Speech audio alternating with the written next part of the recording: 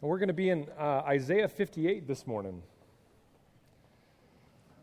Isaiah 58.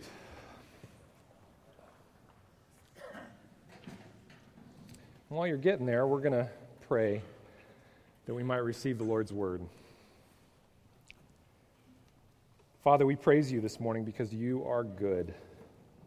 And in the midst of mankind's rebellion and sin towards you and one another, you did not abandon us nor forsake us. You did not completely destroy us. Instead, because of your great mercy and your steadfast love and compassion, you have worked a rescue mission to bring about salvation for us, the undeserving. And you're in the midst of your inaugurated kingdom, bringing your truth and justice to bear in this world. We pray that you would unite our minds with your own this morning to understand your mission, to bring justice to the oppressed, and to hear anew the good news of the gospel that you have brought while you have proclaimed liberty to the captives. And in all of this, that you would motivate us, embolden us, and encourage us to join you in that mission. We pray all this in Jesus' precious name. Amen. If you pay attention to the constantly changing news cycle, it seems to rotate about every 5 minutes. It seems as if the world is getting worse every day. But if you silence out the highs and the lows, and you start to see what's right in the middle of all of the stories, there's a constant refrain that you hear, and that is, where is the justice? Many of you watched football yesterday. How many watched football? Raise your hands. I even have to say yes. I watched it for about 5 minutes while I was in the gym, up on the screen there. And it was hilarious to me because as I was pondering my sermon, I thought, man, even in football games, there's a constant refrain, where is the justice? It usually goes like this: come on, ref! Right? Where is the justice? Right? No matter what we see in this world, justice is being called for. Whether it be the fact that we as Oregonians are calling for justice with the teenagers that started the fire in the gorge, or pay discrepancies between male and female employees at Google, or holding Equifax responsible for stolen identities, or riots in the middle of St. Louis over a police officer's acquittal. If you watch the news long enough, you will realize that the majority of stories are simply stories about mankind's need for equitable judgment to be passed down. The news is all about justice. You just have to open your eyes to it. And we live in a world full of injustice. Here are some stats for you. Some of you might know them. Globally, 4 billion out of the 7+ billion people on this planet live outside the protection of the law. In other words, if somebody were to steal from them, burn down their home, rape them, they would not have anyone to call. 4 billion people, the majority of people. Slavery is very much at large. I'm amazed at how many people think that slavery no longer exists because it doesn't exist in the form that we as a country are primarily associated with. More than 45 million people are held in slavery today, and 1 in 4 of those slaves is a child. Human trafficking is massive. Human trafficking generates about $150 billion a year, 2/3 from commercial sexual exploitation. A child goes missing in India every 8 minutes, and nearly half are never found. In the time it will take me to do this sermon, 4 children will go missing in India, and most of them, probably in India especially, will be used for sexual exploitation. Sex trafficking, credible and conservative estimates of global sex trafficking indicate that there are between 4.2 million and 11.6 million people held in forced commercial sexual exploitation. We live in a world full of injustice. All we have to do is open our eyes to it. Justice is the answer. Now, you might say Jesus is the answer, and I completely agree with you, but let me get your mind in the idea of, or wrapped around the idea of what justice is, because justice is an interesting thing. It is innate within us, think about this for a second, it is innate within us that when we are wronged, or someone we love is wronged, we want justice. Is that true? Get a yes or no? Is that true? And yet, the paradox of human justice is that when we are the perpetrator of the evil or injustice, we want grace and mercy and compassion. Is that true? Yeah. We have placed God in a tough spot because of this. We are angry with him that he seemingly allows injustice in the world, and yet at the same time, we are also angry that he tells us to live in a certain way that will bring about justice. In other words, we have given him a no-win situation. We don't want him to tell us how to live justly, but we also are angry with him that he won't force other people to live justly.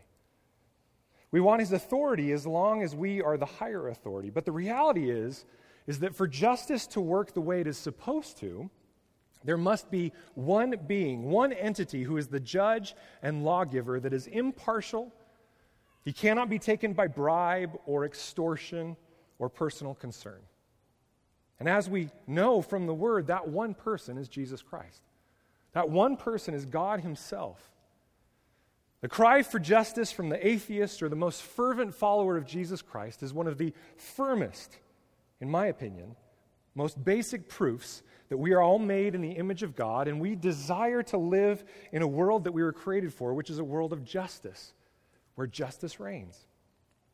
Thus far, as humans, our best attempt to put justice in place is to build laws and enforce them. But the reality is, guys, that laws are not the pinnacle of justice. Laws are simply defining the minimum standard that we will get by with in society, that we will tolerate and enforce. And yet, even deeper than this is a desire for justice that doesn't need law, justice that is love. And what the world does is it perverts it, and it takes it up to a place where it says, well, you just define what justice and love is in your life. But see, again, that won't work because that's based on personal self-interest. For justice to reign, all of us have to be submitted to the truth of what justice is and the truth of what love is. And that is why when asked what the greatest commandment in the law was, Jesus replied with this. He didn't give a list of laws. He combined all laws into one set of ideas. Matthew 22:37, he said, "You shall love the Lord your God with all your heart, with all your soul, and with all your mind. This is the great and first commandment. And the second is like it. You shall love your neighbor as yourself. On these two commandments depend all the law and the prophets." You see, if you don't love God and submit to him, the reality is you're probably going to interact with one another in a way that is self-interested and selfish. You have to first love God enough to submit to his rule, and then it plays out from there. And Jesus quotes from two separate places here in the Old Testament, one Deuteronomy, one Leviticus. He quotes from the law that was given to the Israelites. And in holding to these laws as a people, Israel was supposed to be practicing this. But instead of seeing this as the pinnacle of God's truth and his justice, they decided to focus in on the laws to make sure that they didn't go past the line, but they would go all the way up to the line. So instead of imaging God's innate righteousness and justice that is contained in this kind of an idea, they started to operate off of laws. And this reflection of God's righteousness and justice that Jesus talks about here was supposed to be what characterizes God's people. They would be those that would show the world the heart of the good Creator God, the good lawgiver and the good judge. But problematically, within human nature, there is this sticky issue. I don't know if you guys ever feel this way. Sometimes I wish God could just turn off my free will switch. Does anybody ever feel like that? God, if only you could just turn it off so I could follow you better, right? I've had that conversation with him many times because there's this sticky issue that gets in the way of justice called selfishness, personal self-interest. It drives each human to sin against God and against one another for their own interest. And this is sin. And while sin and the word injustice are not one and the same, they have a lot of common overlap. I've talked to you guys about this a ton throughout Isaiah, and to not understand this in Isaiah is to miss the whole point of the book. The idea of justice that Isaiah is talking about, or the word mishpat, say mishpat with me, mishpat in the Hebrew. The idea of justice is that it comes from the idea or the root to judge. It means to pass down judgment. To administer justice at its core is to pass down right judgment. It means to justify the righteous, condemn the wicked. In Western Greco-Roman culture, we have very much said, yeah, what this means then is to condemn the wicked. So that's how we think of justice. Think about it. When somebody says justice, for most of you in this room, a lot of you have already converted your idea of justice, but for most of you in this room, the idea of justice is the bad guys will get theirs, right? That's how we view justice in the West. It's bringing the law to bear. But biblically, as we've seen throughout Isaiah, and we will see throughout the minor prophets when we go through them, is that it's deeper than just the bad guys getting theirs. This idea of tzedakah v'mishpat. Everybody say tzedakah v'mishpat. And you think, why are you teaching us Hebrew? Because I like how they sound. Tzedakah v'mishpat, right? And it cements in my head a different idea than just what I think of in English as righteousness and justice. Because these two ideas, as we've seen in Isaiah, are very different. Righteousness is an innate quality of God, okay? That's where it comes from. It comes from his character. He is right, period. So you ever think that God's wrong? You're wrong. He's right, okay? He's righteous, which means he's moral, he's valuable. Everything he does is right and true and good. But there's even more than that. Innately, within the triune God we serve is right relationship. It's unity. And that's why his people are always distinguished by that same thing, unity and right relationship, equitable relationship. Justice, the word mishpat in the Hebrew, is seen very much so as action that brings about righteousness. In other words, if right relationship between me and my brother is that we share food in a potluck, if there's injustice, it means I eat all the food and leave him hungry. This was the problem in the city of Corinth that Paul addressed. He said, all you rich people, you come and bring all your food to the potlucks, right, to the love feasts, and then you eat it all, and all the poor people are hungry. Is that how God's people are supposed to live, he says? And this was the problem. It wasn't a love feast because they weren't practicing justice. They weren't bringing about right relationship. Because right relationship is those that have much give to those that have little, so there's an equity restored. That's how the God of the Bible works. Now, we as Americans, let's just get the big, ugly beast out in the middle of the room. We are taught that this is called communism. I worked for my keep, so I get to keep it. No, guys, the American dream is not Christian. It's good to work hard, and it's good to gain from that, but then we are called upon, if we are the ones that are wealthy, to give to those that are not. That is what Christians do. And so we work hard to be blessed, and then we give that away, because that's what Christ did for us. To feed the hungry and help the helpless, to be a father to the fatherless. This is what God desires his people to be, to bring about this kind of biblical justice. Not to get the bad guys in the end. That will happen, and we don't need to worry about that. But that's not our job. In the midst of Isaiah, the core rebuke of the people of Judah was that justice was not being administered, this kind of justice. The people were acting religious, but this was basically to cover their own selfishness and do whatever they wanted in their daily lifestyle. And this is why in the beginning of Isaiah and throughout the book, you see these statements. Let's take a look at one here we're very familiar with. Isaiah 1:16 and 17. He says to them, wash yourselves, make yourselves clean. Remove the evil of your deeds from before my eyes. Cease to do evil. Learn to do good. Seek justice. Correct oppression. Bring justice to the fatherless and plead the widow's cause. Right? This is what his people were supposed to be doing. He's saying, guys, you're not doing it, so you got to course correct. And the last 2 weeks, we've seen these same ideas in chapters 57 and 59. Here's one that we looked at last week. Isaiah 59, 14 and 15. He's rebuking Judah, and he says, justice is turned back, and righteousness stands far away. For truth has stumbled in the public squares, and uprightness cannot enter. Truth is lacking, and he who departs from evil makes himself a prey. The Lord saw it, and it displeased him that there was no justice. And we looked at this last week and saw that displeased is a kind of a bad word to use there, because it's really that it was evil in the eyes of God. It's much more serious than just it displeased him. You see, God's people were to be about his work, bringing his reflection to the world. I went to Africa and heard this story about a well-meaning pastor who showed up there and he started teaching on the fishes and loaves. And the pastors sitting before him, most of them hadn't eaten in 2 or 3 days because they'd been hitchhiking in order to get there. And he starts going in and talking about how Jesus supplies the fishes and the loaves. And he was talking metaphorically, being an American, right? But what do you think that those starving Africans were thinking about? They weren't thinking metaphorically. And my good friend Marcel, that all of you know, he leaned over very kindly to the pastor and he said, "Brother, unless you have loaves and fishes to feed all these people, you better shut up." And if you know Marcel, you know how heavy that is from Marcel to say shut up. And the pastor went, "Oh no," and he didn't realize that he couldn't deliver the gospel of heavenly food unless he was giving them the gospel of earthly food.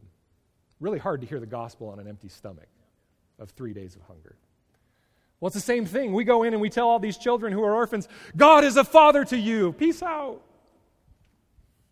Really hard to give them the gospel of a good father. God calls us to do these things to bring the gospel, to bring about wholeness in their lives. This is another Hebrew word that many of you are familiar with, the word shalom. Say shalom. Shalom to you as well. It's a good word. It's like aloha. It's hello, goodbye. It's peace. But it also means wholeness through righteousness and justice.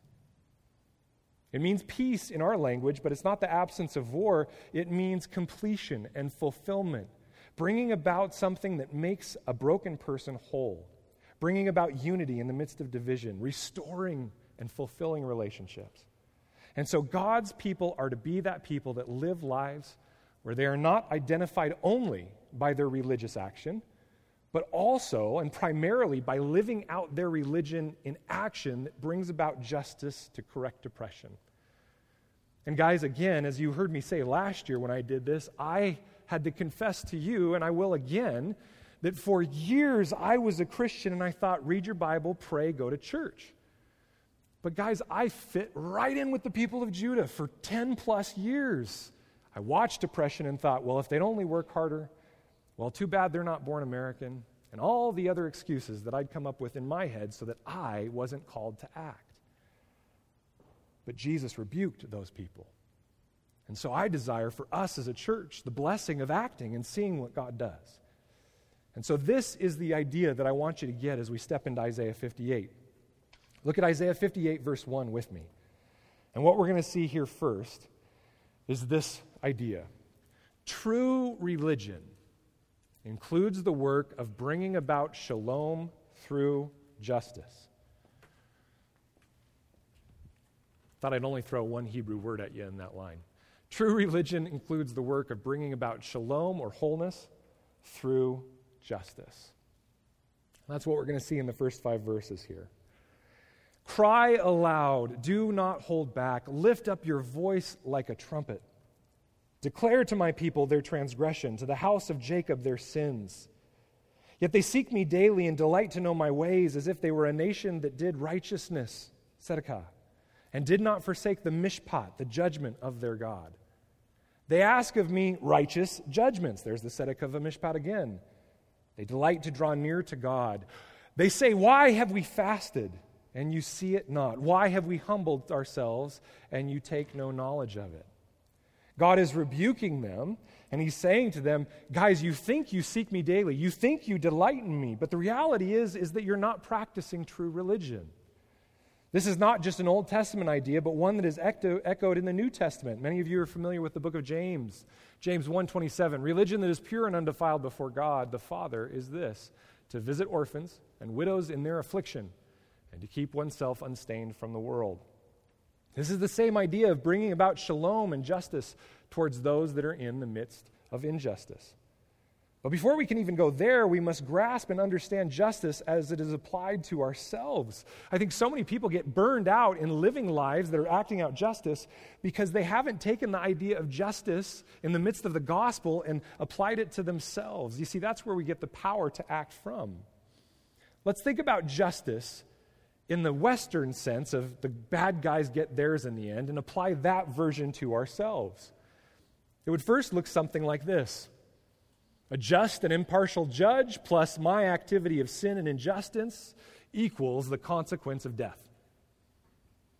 That is justice, right? That's what I deserve. I deserve death. You deserve death. But praise God that the idea of justice doesn't just end there for God. This is absolutely true, and the Bible says so. It says in Romans, the wages of sin is death. Raise your hand if what you deserve is death. Every single one of us deserves the consequence of death. And so if justice were carried out in my life in the Western fashion of the bad guys getting theirs, I would die for eternity. I would get the consequence of living a life of self-interest and selfishness, and I would be separated from God and from man because that is what I deserve, and that is what I have shown throughout my life that I desire. And so in the Old Testament, the way that you would declare that you knew this truth is you would take your animal, your prize animal, and you would slit their throats and drain their blood out and fry them on the BBQ, right, on the altar. And you'd say, Lord, I know that this is what I deserve. It was the way that sin was atoned for because sin requires death.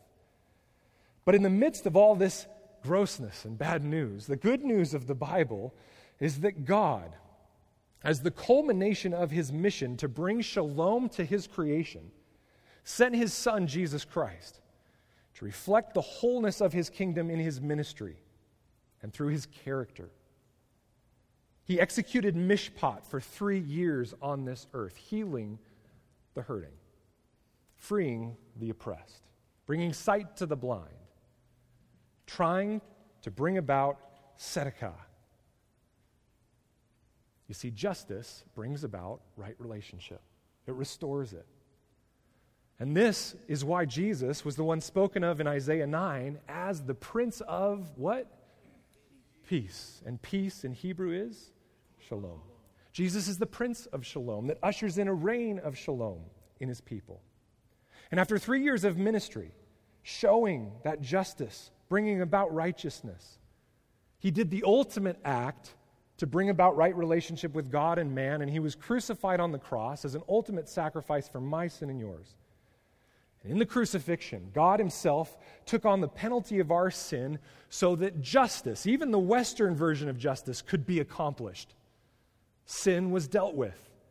But instead of the guilty guy, me, getting death, it was the innocent guy, Jesus himself, and yet it was death for sin. And in the midst of that act, the thing we have to wrap our mind around is that he accomplished a work of mishpat that brought about tzedakah. He did justice that corrected brokenness to bring about right relationship.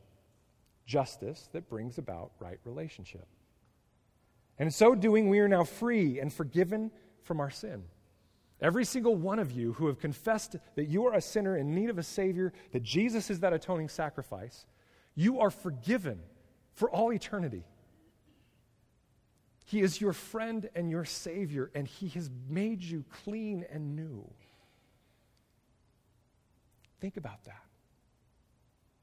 In spite of your sin and guilty verdict, Jesus has made you clean and new. He's forgiven us for all of our sin. And his resurrection from the grave 3 days later proved this victory. And it proved to you that he loves you so much that not even death or sin can hold you. And he ascended into heaven and took his rightful place as inaugurated king, waiting to return to judge the living and the dead, so that he might execute justice in the end of days. And he is that one who is the Prince of Peace and the impartial judge. And so Isaiah 11 describes when he will come and complete that work as this. And his delight shall be in the fear of the Lord. He, Jesus, shall not judge by what his eyes see or decide disputes by what his ears hear, but with righteousness he shall judge the poor and decide with equity for the meek of the earth. And he shall strike the earth with the rod of his mouth, and with the breath of his lips he shall kill the wicked. Righteousness shall be the belt of his waist, and faithfulness the belt of his loins. Now you read this and you go, wait a minute, striking the earth with a rod, this sounds like a pretty angry guy, but look at what he's doing, guys. He's bringing about judgment for the poor. We think judgment for the poor. Throw him in jail. That's not the judgment he's talking about. He's talking about executing justice to bring them into right relationship, to restore what was not in their lives and the brokenness that was there. And so for the person that wants justice restored on this earth, each of us must first understand the justice that Christ has showed us. justice that worked to restore right relationship with him. And we must accept this free gift of grace. If you do not accept that free gift of grace, then he is a gentleman, and he will allow you to fulfill the consequence and justice on your own, which will mean an eternity away from him and an eternity away from his people. So I beg of you this morning, if you've not accepted Jesus as your personal Savior, do so today. Right where you sit, confess your sin to him and say, I am a broken sinner in need of a Savior, and I need you.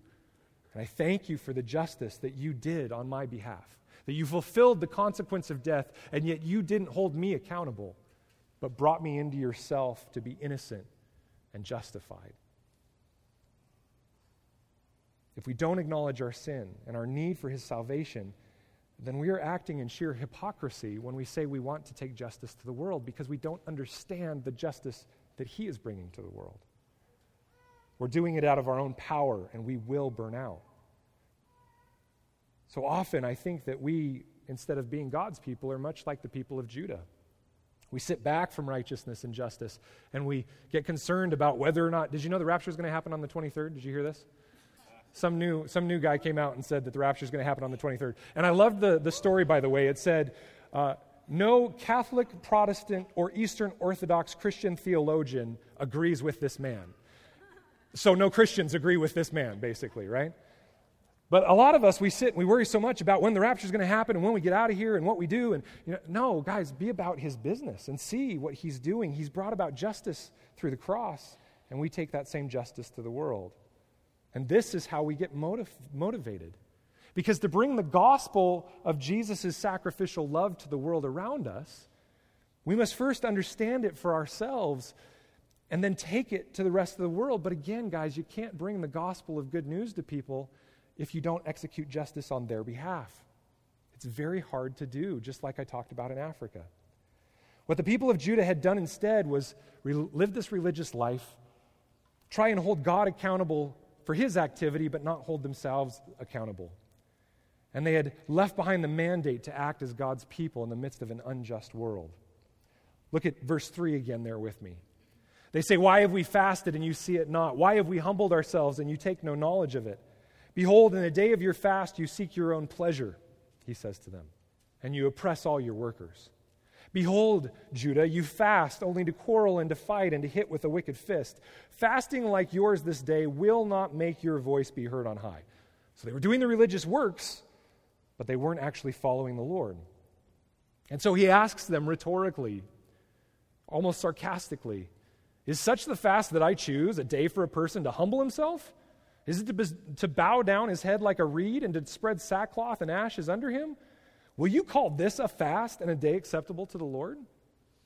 I was listening to a pastor teach this recently, and he mistook this as God giving a command here. This is God being sarcastic and going, guys, you can spread out the sackcloth and the ashes and look sad and cry and do whatever you want. It doesn't matter to me. It's nothing to me because you're not actually following me. They were doing all the religious duties, but they were missing the point. God doesn't want our false humility. He doesn't want our false religion. He wants us to be in relationship with him and understand his character. Understand that what he has done out of sheer love for us, we respond to that love by doing it for others. And this is my next point, and really my only other big point, is that obedience comes out of a grateful heart for God's act of justice on our behalf. Because when we understand what he did for us, when we understand his justice that he merited out, that it was undeserved, unearned favor in spite of us, we then do that for everyone else that's around us. At the heart of almost every religion outside biblical Christianity, and especially found in the religions around Judah at the time of this writing, people did religious actions to try and force God or put pressure on God to perform for them. In other words, if I pray more, God should act. Or if God's not hearing my prayers, I got to fast on top of that, and then maybe he'll act. Instead, at the heart of followers of Yahweh, it's not getting God to respond to us, it's us responding to God. Think about that for a second. How much of your life in prayer and just meditation with the Lord is you trying to get God to do something for you, when in reality, what we're called to do is simply respond to him. And that's why most of the prayers in the midst of the Bible are praise and thanksgiving. There is petition, but praise and thanksgiving and lament, sadness for the injustice of the world. These are the majority of prayers in the Bible. And if we understand that response, it will empower us to step into what the life that God wants us to lead. Skip ahead with me to verse 13. We're going to come back to the middle section here and look at verse 13 in Isaiah 58. If you turn back your foot from the Sabbath, from doing your pleasure on my holy day, and call the Sabbath a delight, and the holy day of the Lord honorable, if you honor it not going your own ways, or seeking your own pleasure, or talking idly, then you shall take delight in the Lord. And I will make you ride on the heights of the earth.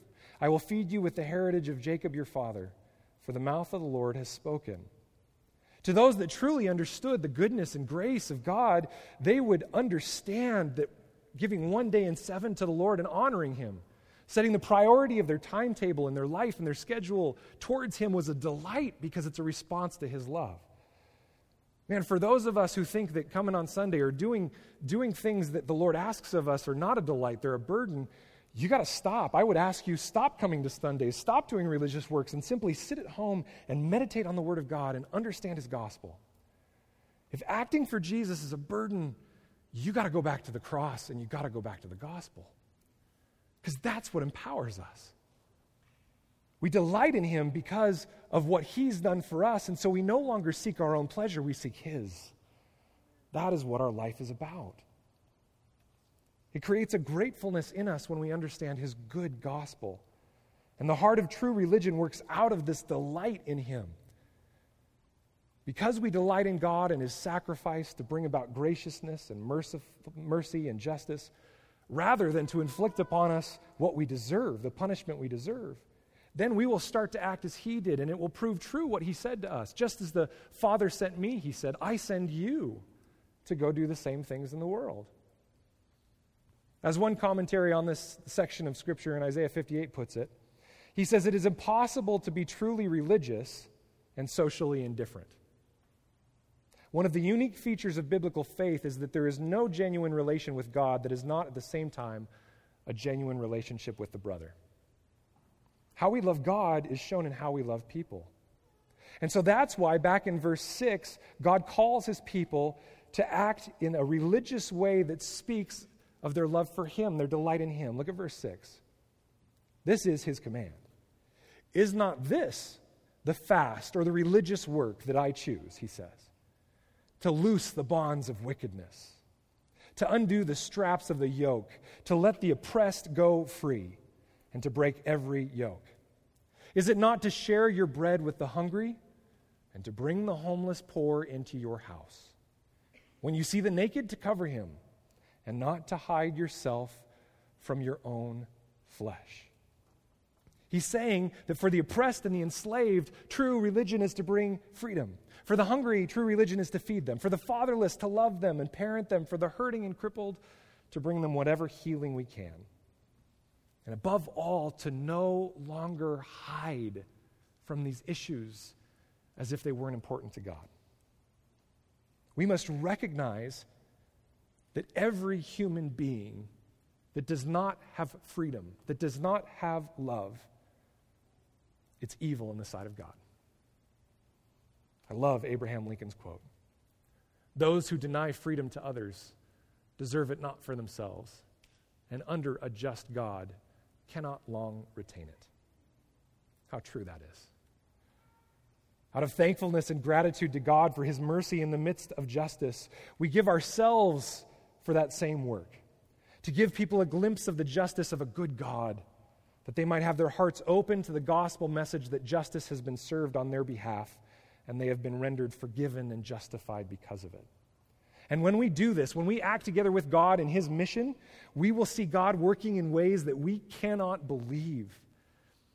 I, just like you, want to see the miracles of God happen, and we wait for it to happen in these mystical ways. But the reality is God has given us a blueprint for how to see His work and to see His love and to see His action. Look with me at verse 8.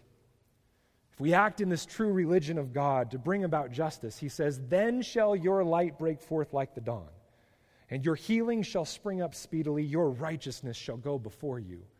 The glory of the Lord shall be your rear guard. Then you shall call, and the Lord will answer. You shall cry, and he will say, Here I am. If you take away the yoke from your midst, the pointing of the finger and speaking wickedness, if you pour yourself out for the hungry and satisfy the desire of the afflicted, then shall your light rise in the darkness, and your gloom be as the noonday. And the Lord will guide you continually and satisfy your desire in scorched places and make your bones strong, and you shall be like a watered garden, like a spring of water whose waters do not fail. In other words, you'll bring refreshment to whoever is around you. And he says, your ancient ruins shall be rebuilt. You shall raise up the foundations of many generations. You shall be called the repairer of the breach, the restorer of streets to dwell in. God's mission of shalom is to restore his creation, which has been broken down by sin and death, and to raise up generations that follow him in peace. He has done his work of an atoning sacrifice for our sins and giving us of his Holy Spirit. And now he calls us to partner with him in his work. If we do that, I can give you no commentary on this section. It says it perfectly. If we do that, he will give us the name and the identity of those that repair the breach and that restore the streets that have been unjust, that no one dwells in. And we will bring life to the lifeless and help to the hurting because of Jesus Christ. And so, what are the practical steps of practicing true religion? This morning, each one of us have the ability to practice true religion. For those of you that have never accepted Christ's gift of forgiveness because of his death in your place, the first thing for you to do to practice true religion is to confess that you deserve a just sentence of death, but that Christ died in your place so that your death sentence would be satisfied. So right now, right where you are at, you don't need to do anything special. You simply need to speak to God. And you need to say in the depths of your being, in the depths of your heart, Lord, I am a sinner, forgive me. I want to be justified by you. And in that moment, he will enter your life and begin a relationship with you, and you will be justified. And from then on, you walk in the growing sanctification of being a Christian, the growing work of being saved. And one day, in the future, it will all culminate, and you will be with him for eternity. But right where you're at right now, if you confess, he will judge you as innocent, having taken your sin on the cross. For many of you, that is the first step of true religion. I'll be in the back during worship time, and if you want to come talk to me about that more, or you want me to lead you in prayer, I'm happy to do that. Secondly, though, to practice true religion, there are many of you here today that are already serving the Lord in true religion. Whether it be supporting your Compassion Children, or African New Life Ministries, or IJM, as we'll talk about in a second, or Mission Aviation Fellowship, or acting in some capacity within our local community to bring about justice, I want to remind you of who you are this morning. You are the worker of the Most High God, bringing about restoration to the breach, bringing about an empowerment to people who have no power, bringing about freedom to the oppressed. And you are, in the name of Jesus Christ, restoring what is broken. And so this morning, know that you are not alone. And be reminded that you can delight in Christ even in those darkest moments. When you feel as though you can bring no more justice to the world, remember the gospel and let his light shine upon you.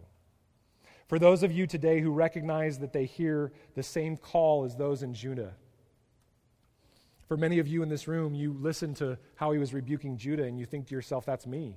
I read my Bible, I pray, I call myself a Christian, but there is no effort on my part to bring about justice in the world. I want to encourage you to join in the work of God globally and locally. And to help you do that, we are going to speak with some of the folks in our own body here in a second about the steps that they have taken to bring on true religion in the midst of their own lives locally.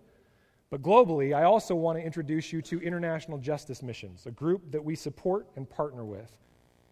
I'll give you more information here in a moment about IJM.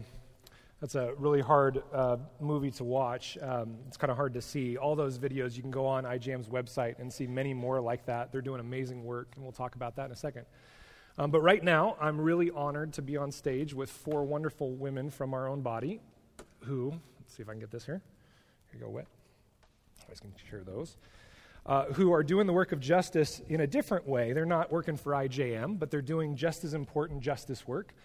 We've got 4 moms up here who are foster moms, and it is one of the things that is near and dear to the heart of this church, and so I thought it would be really cool to talk to them about how they kind of stepped into the work of justice in their own life. And so, Ann, I'm going to start with you, and we're just going to ask some questions along the line here. How did the Lord use your life experiences to guide you into an area of kingdom work that you were passionate about, like foster care?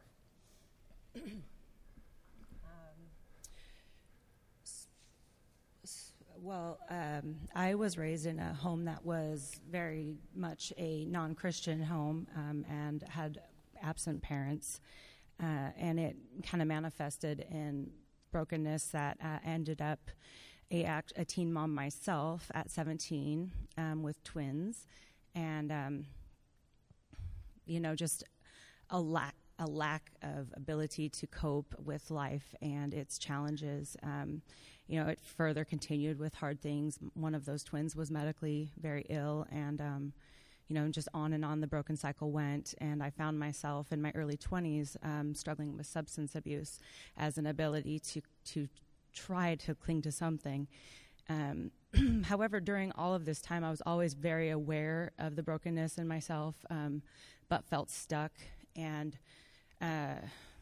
really was grateful the day that I entered into a relationship with God, feeling like I'd, missed the boat in a sense, chosen far too many times not to follow the path that I was somehow, supernaturally or whatever, aware of.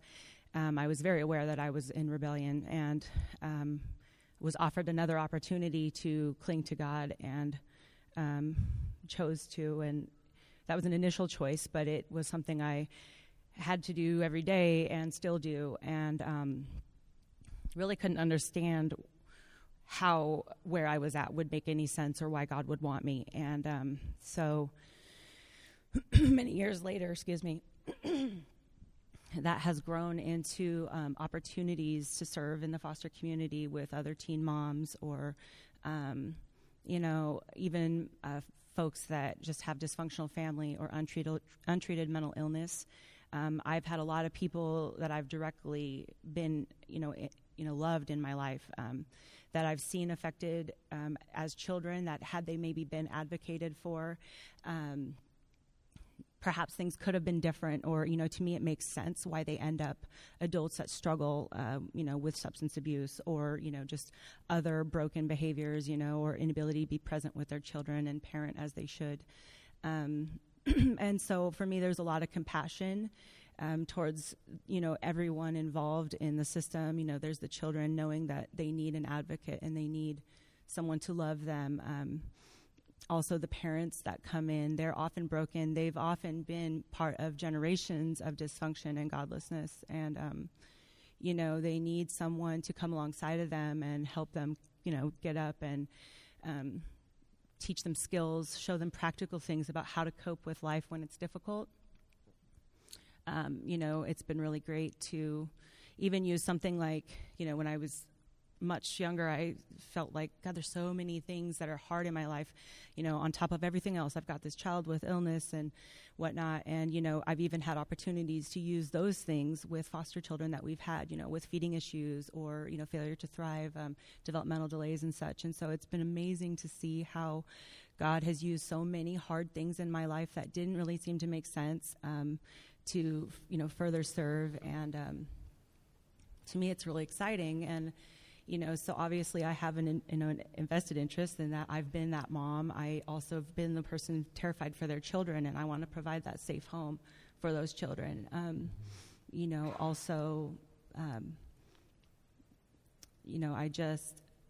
I have an opportunity to mentor other moms and show that there's hope. Mm-hmm. And that to me is very exciting. And I feel it's a valuable experience that I don't want to squander, and I'm grateful. And so that is how I stay passionate.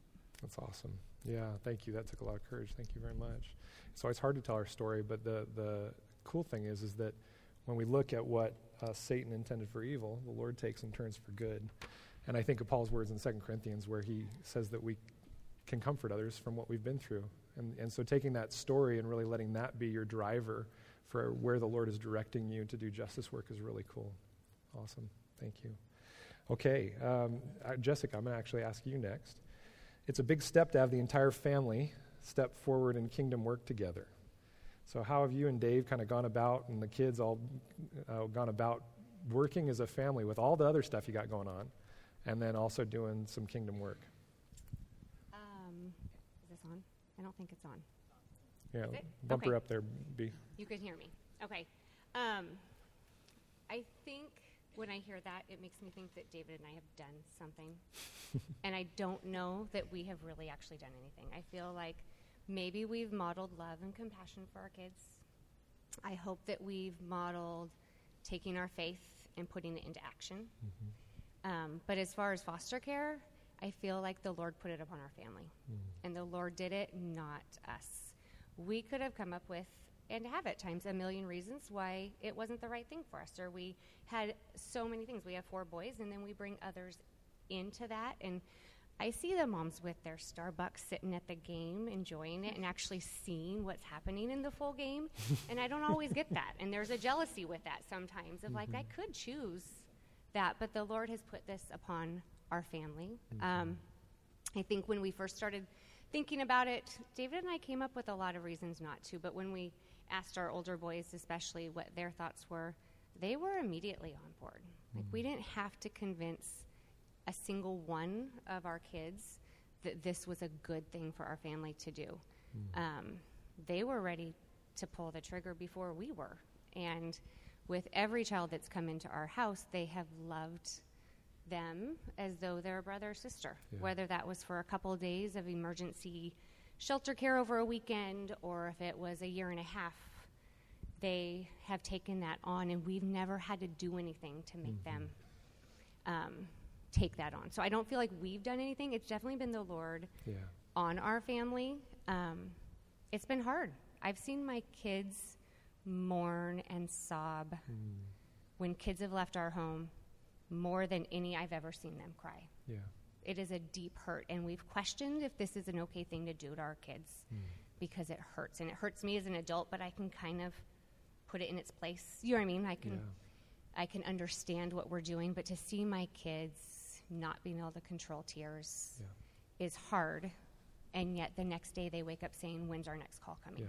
And that's kind of the deal with all of your kids, right? It is. It's amazing to me in watching you from the outside. Your families, the kids, are so on board right away, and we as adults come up with reasons not to do things that are in the Lord's heart. But our kids are like, let's do it. You know, and that to me is a good sign. That's a good sign that we as adults sometimes need to listen to the truth that's coming from our kids to step out in that faith. When we'd had one for almost a year and a half, and he left us this spring, or I guess late winter last year, and it was hard. I mean, he'd been part of our life for such a long time, and we had decided we needed a little break. We had a few things coming up. We needed to just kind of breathe and grieve, and my 11-year-old told me I was being selfish and that there could be kids waiting in the DHS office right now, and we just wanted to rest. And what were we doing? And so, you know, they have taken it on as much as us, and That's they help so much. There's no way we could do what we do if they weren't on board. And I love what you're saying about it's just kind of who we are and what we do because the Lord's placed it on our life. So often, I know in my own life, and I talk to other Christians, it's taking on a project. But true justice work is not a project. It's a life lived. And that's what I hear from you, and I know that's the same thing with all of you. Malia, you have told me before that Isaiah 58 is a verse that the Lord is, or a section of text that the Lord's given you, a word from the Lord to kind of step out in faith. Why don't you tell us a little bit about that? Okay.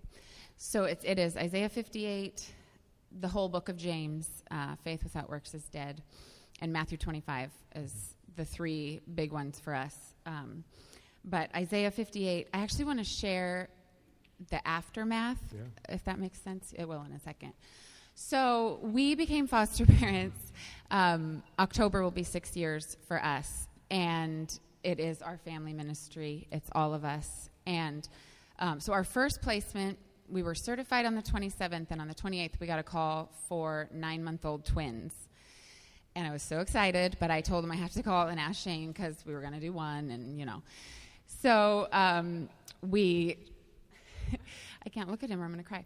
So he said, are we even certified for 2? And I was like, I don't know, but they're offering, so let's do it. So they came 2 days later at 11 o'clock at night on October 30th, and they were in our home for 16 months. There was not a lot of parent involvement. Every case is different. We've had a newborn that we have 5 visits a week, and it very much is a reminder that you're raising someone else's child. But these 2, mom never even came back to the state of Oregon for 9 months. She came back in the 10th month, gave birth to a baby, and long story short, that baby was taken into care. So they called us to see if we would take the newborn. So yes, we did. So all of a sudden, we have 6 kids, 3 of them under 2. Just let that sink in, everybody. That's crazy. So, and twins. But it was amazing, and we loved them. And everybody has told us, I'm sure they told you, there's just something about your first placement. It's the first, it's just the newness, the first love, the first goodbye, the first everything. And so their plan went to adoption. And I remember standing in the kitchen, and I'm just watching them, the twins, holding the baby. And I'm just like, Lord, I don't know how I can do this. I mean, how am I supposed to say goodbye? We had first Thanksgiving, first Christmas, first birthday, second Thanksgiving, second Christmas, second birthday, first steps, first words. Like, these are my kids. And I remember the Holy Spirit saying, I need you on the other side of adoption now. And if you don't know, we have an adopted daughter. And in that moment, it was so the Lord, because I had this picture in my head of one of the caregivers at Hope's orphanage. And she's holding Hope, and she's her hand on her head. And I always thought that, like, we had this miracle of attachment with Hope. Like, the Holy Spirit just, I mean, she woke up the first day with us, with him, and she's never gone back. In that moment, I realized the miracle was not her attachment to us. It was that someone loved her enough for her to be able to attach. And that was the miracle, that some woman that I will never know and never meet, and I don't know her name, gave my daughter the ability to attach to me. And the Lord was asking that of us. And so you imagine the peace that filled my heart, even in the midst of the saddest goodbye that I had ever faced. There was this little glimpse of, this is what I have for you. And also, go read Isaiah 58. So Isaiah 58 has always been the call. Hans went over it. It says, you know, is this not what I have chosen? To share your bread with the hungry, that you bring to the house the poor who are cast out. When you see the naked, that you cover him. To not hide yourself. If you take away the yoke, extend your soul. Like, it was the call. This time, I read Isaiah 58 with a broken heart because I had answered this call and listened to what I had not even registered before. It says, when you do this, then your light shall break forth like the morning. Your healing shall spring forth speedily. Your righteousness shall go before you. The glory of the Lord shall be your rear guard. You shall call the Lord, and he will answer. You shall cry, and he will say, here I am. Again, when you do this, then your light shall dawn in the darkness, and the darkness shall be as the noonday. The Lord will guide you continually and satisfy your soul in drought and strengthen your bones. You shall be like a watered garden and like the spring of water whose waters do not fail. I mean, can you even imagine? Like, he's saying, you did this, and this is what I'm going to do. Your soul is in drought, but I am here. I am your peace. I am your righteousness. I will go before you. When you call, here I am.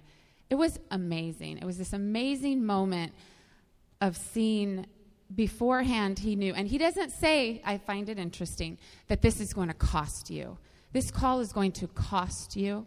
There will be days where you go, I don't even know if I can do this anymore. Like, the weight of what you're asking me to do is so heavy. That's not in there. He just says, this is the call, and this is who I am. And this is what I'm going to do when you obey. Mm-hmm. And that was an amazing, and I just have to say, we're scratching the surface here. Mm-hmm. Like, goodbye is like this much of the heartache. Like, there is poop smearing, you guys. There's PTSD, there's ADHD, there are extreme behaviors, there are missing sports games, there's so much. The cost is so great, and yet he is worth it, and they are worth it, and it's not easy, but it's what we're called to, and it's our life now. I mean, this is our life. We have a brand new baby right now because I couldn't wait till the end of September, because it's the call. And I love what you said there, that about hope, that hope could understand love because someone else had loved. You know, when we go give the gospel in foreign nations and just around our local community, and we say to someone, put your trust in Jesus, but they've been raised in a broken home with a terrible family system with father figures they can't trust who actually abuse them, to just give them the words means nothing. And the Lord does work through his word, and it won't return void, but how much better would it be for us to deliver that with a relationship that teaches them what trust is like? And that's what you guys are doing. You are allowing these children to grow up in a home so that they can eventually hear the gospel and know that they can trust this parental figure in the sky because they were cared for. Yeah. All right, Whit, I'm going to ask you. You guys are doing a great job, by the way, of staying in time, something I am not good at. Whitney, and good job keeping it together there, by the way. That was good. Yeah. Whitney, for you, one of the balancing acts that you and Dallas and your family play is that you guys are in the midst of deacon and deaconess assessment. You're part of the leadership of this church, which loads a ton more on top of you. And so, a lot of folks, it's hard to balance inside and outside the church body. And so I wanted you to talk a little bit about, you guys do community group and pastoral care and bringing kiddos into your home to care for them. So how have you and your family found that balance between inside and outside the church? Okay, I had to take notes because I go blank. So I think my answers are going to be much more practical as far as the things that we do, way less of my emotion. But for us, mission is a call and foster care is a call, and they're not a separate call. So for us, we really had to just keep in mind that they're both equally important to us, and that means that one doesn't suffer because of the other. So that looks like a lot of letting our yes be yes and our no be no, and doing a few things well. I want to do all the things all the time, and I get really burnt out. And so I have to say no to good things that I really want to do and that I really want my kids to be a part of. And learning to set boundaries and say no, recognize my own limits and our family's limits. And one of those things looks like over time we've kind of, through experience, trial and error, imperfection, we've had to decide what age group works for our family and the number of kids we could take at any given time so that our commitment to mission doesn't suffer, and that we can still be a safe, healthy place for kids to grow and thrive, and that we can also, we've had unique experiences that we've been a part of each placement after they've gone home with their parents, and that's really important to us. And so that's a balancing act, learning to say yes when we can, but also to know, because when you get the call, you want to say yes. It's like, oh, can you take 5 children? Oh, I really want to, but that's impossible for the way that our life works. And so, we have to make sure that we don't get in over our head. And so we really had to be purposeful about setting a boundary, saying this is what we can do, and then sticking to that boundary, which is really hard. That's why I asked them to call Dallas first. He does a better job at saying no.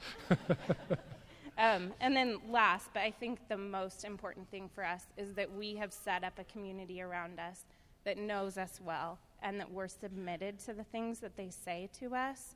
And so when they say, you guys, you're getting in over your head, like, you need to pull back, or like we just went to them and said, okay, I think we're ready again. Can you guys give input into our life? Do you feel like we're ready? Are we having blind spots? Can we not see things that are going on before we step in? Because we want to do it well. And so I think for us, practically, that's what it looks like. Yeah, thank you. And that's going to be different for everybody, right? Not everybody can balance the things, each of them have had to say no to really good things. Shane and I've had, I don't know, what, Shane, like 100 conversations about, he's like, I can do worship, and I'm a foster dad, and that's about what you're going to get. And I'm like, well, praise God. Those are some good things, And so at different times and different seasons and for different personalities, you're all going to have different things. But what I want you to get across from this today is each of you are called to justice work in the name of Jesus. Figure out what that is. Figure out what the Lord has given you a passion for, what he's calling you to. And don't just take it on as a project, but take it on as a life. That's what he calls each of us to do. So thank you to each of you for kind of bearing your souls a little bit up here. I appreciate it. We're going to do another focused foster day when we have Gwen from DHS come and talk to us. I believe it's in December. I don't know, I'm looking for Sarah. Yeah, December. And so we'll probably hear some more, but thank you guys for this. And so serving the foster system is one way. Another way that's very easy for all of us today is IJM. So International Justice Mission. I just want to take a second to tell you about them, and then we'll watch one last video and get into worship. And I recognize that some of you may need to use the bathroom here. We're going long a bit, but that's okay. They are the largest anti-slavery group in the world. And what they do is they convict people who are in the midst of it. Over 1,200 convictions against slave owners, rapists, and other criminals have happened. They've also freed 32,000 people. And that is an amazing thing. One example is in 2015, there was a study conducted by IJM that found that in the commercial sex markets in the country of Cambodia, it was estimated that 15 to 30% of the children were in the sex slave industry. 15 to 30%. And with their work, that has now been almost eradicated to less than 0.1%. That's amazing work. They also train law enforcement to institute justice, and so 46,000 officers and officials have been trained. And so it's a pretty simple thing, guys, to cut back on the lattes and give an extra $24 a month to IJM. And so I'm going to show you a quick little video here. Let's kill the lights one more time.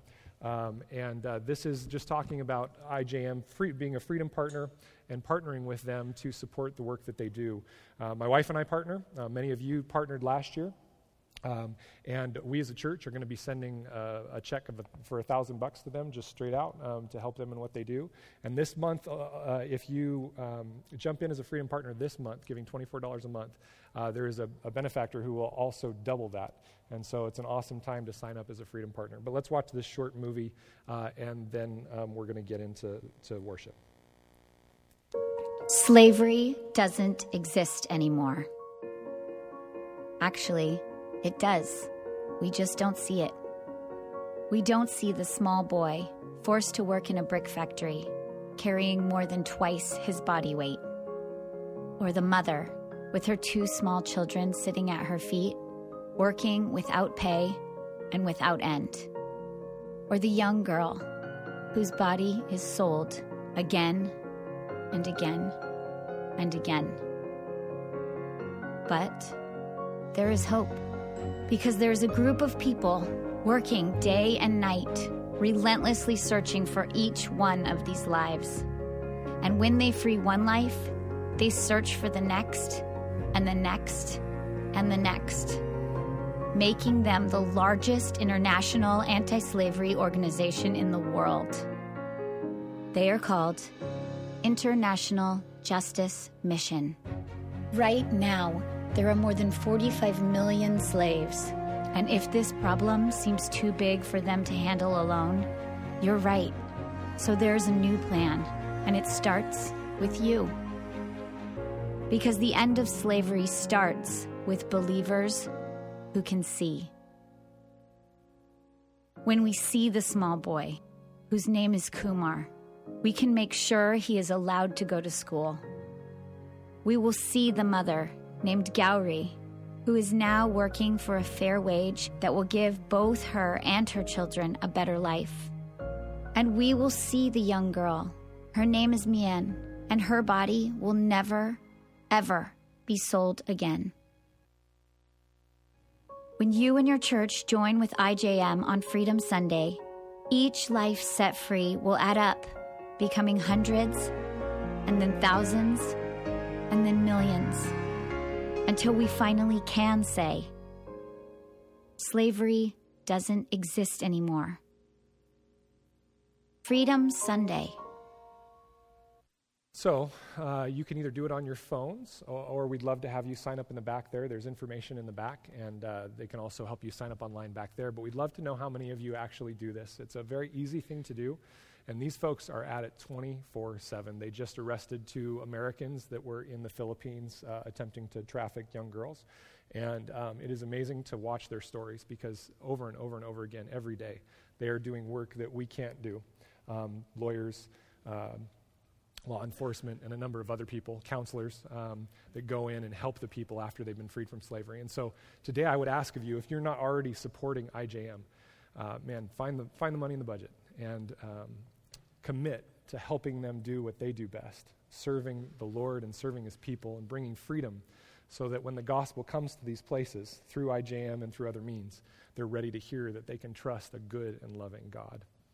Let's pray. Worship team, why don't you come on up?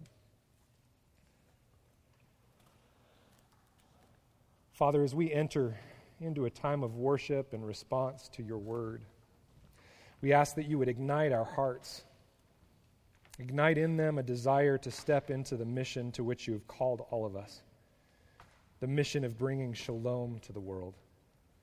We know that this cannot happen without your gospel truth, and we further know that the gospel often falls on deaf ears when it is taken to those who remain in hunger or slavery or poverty.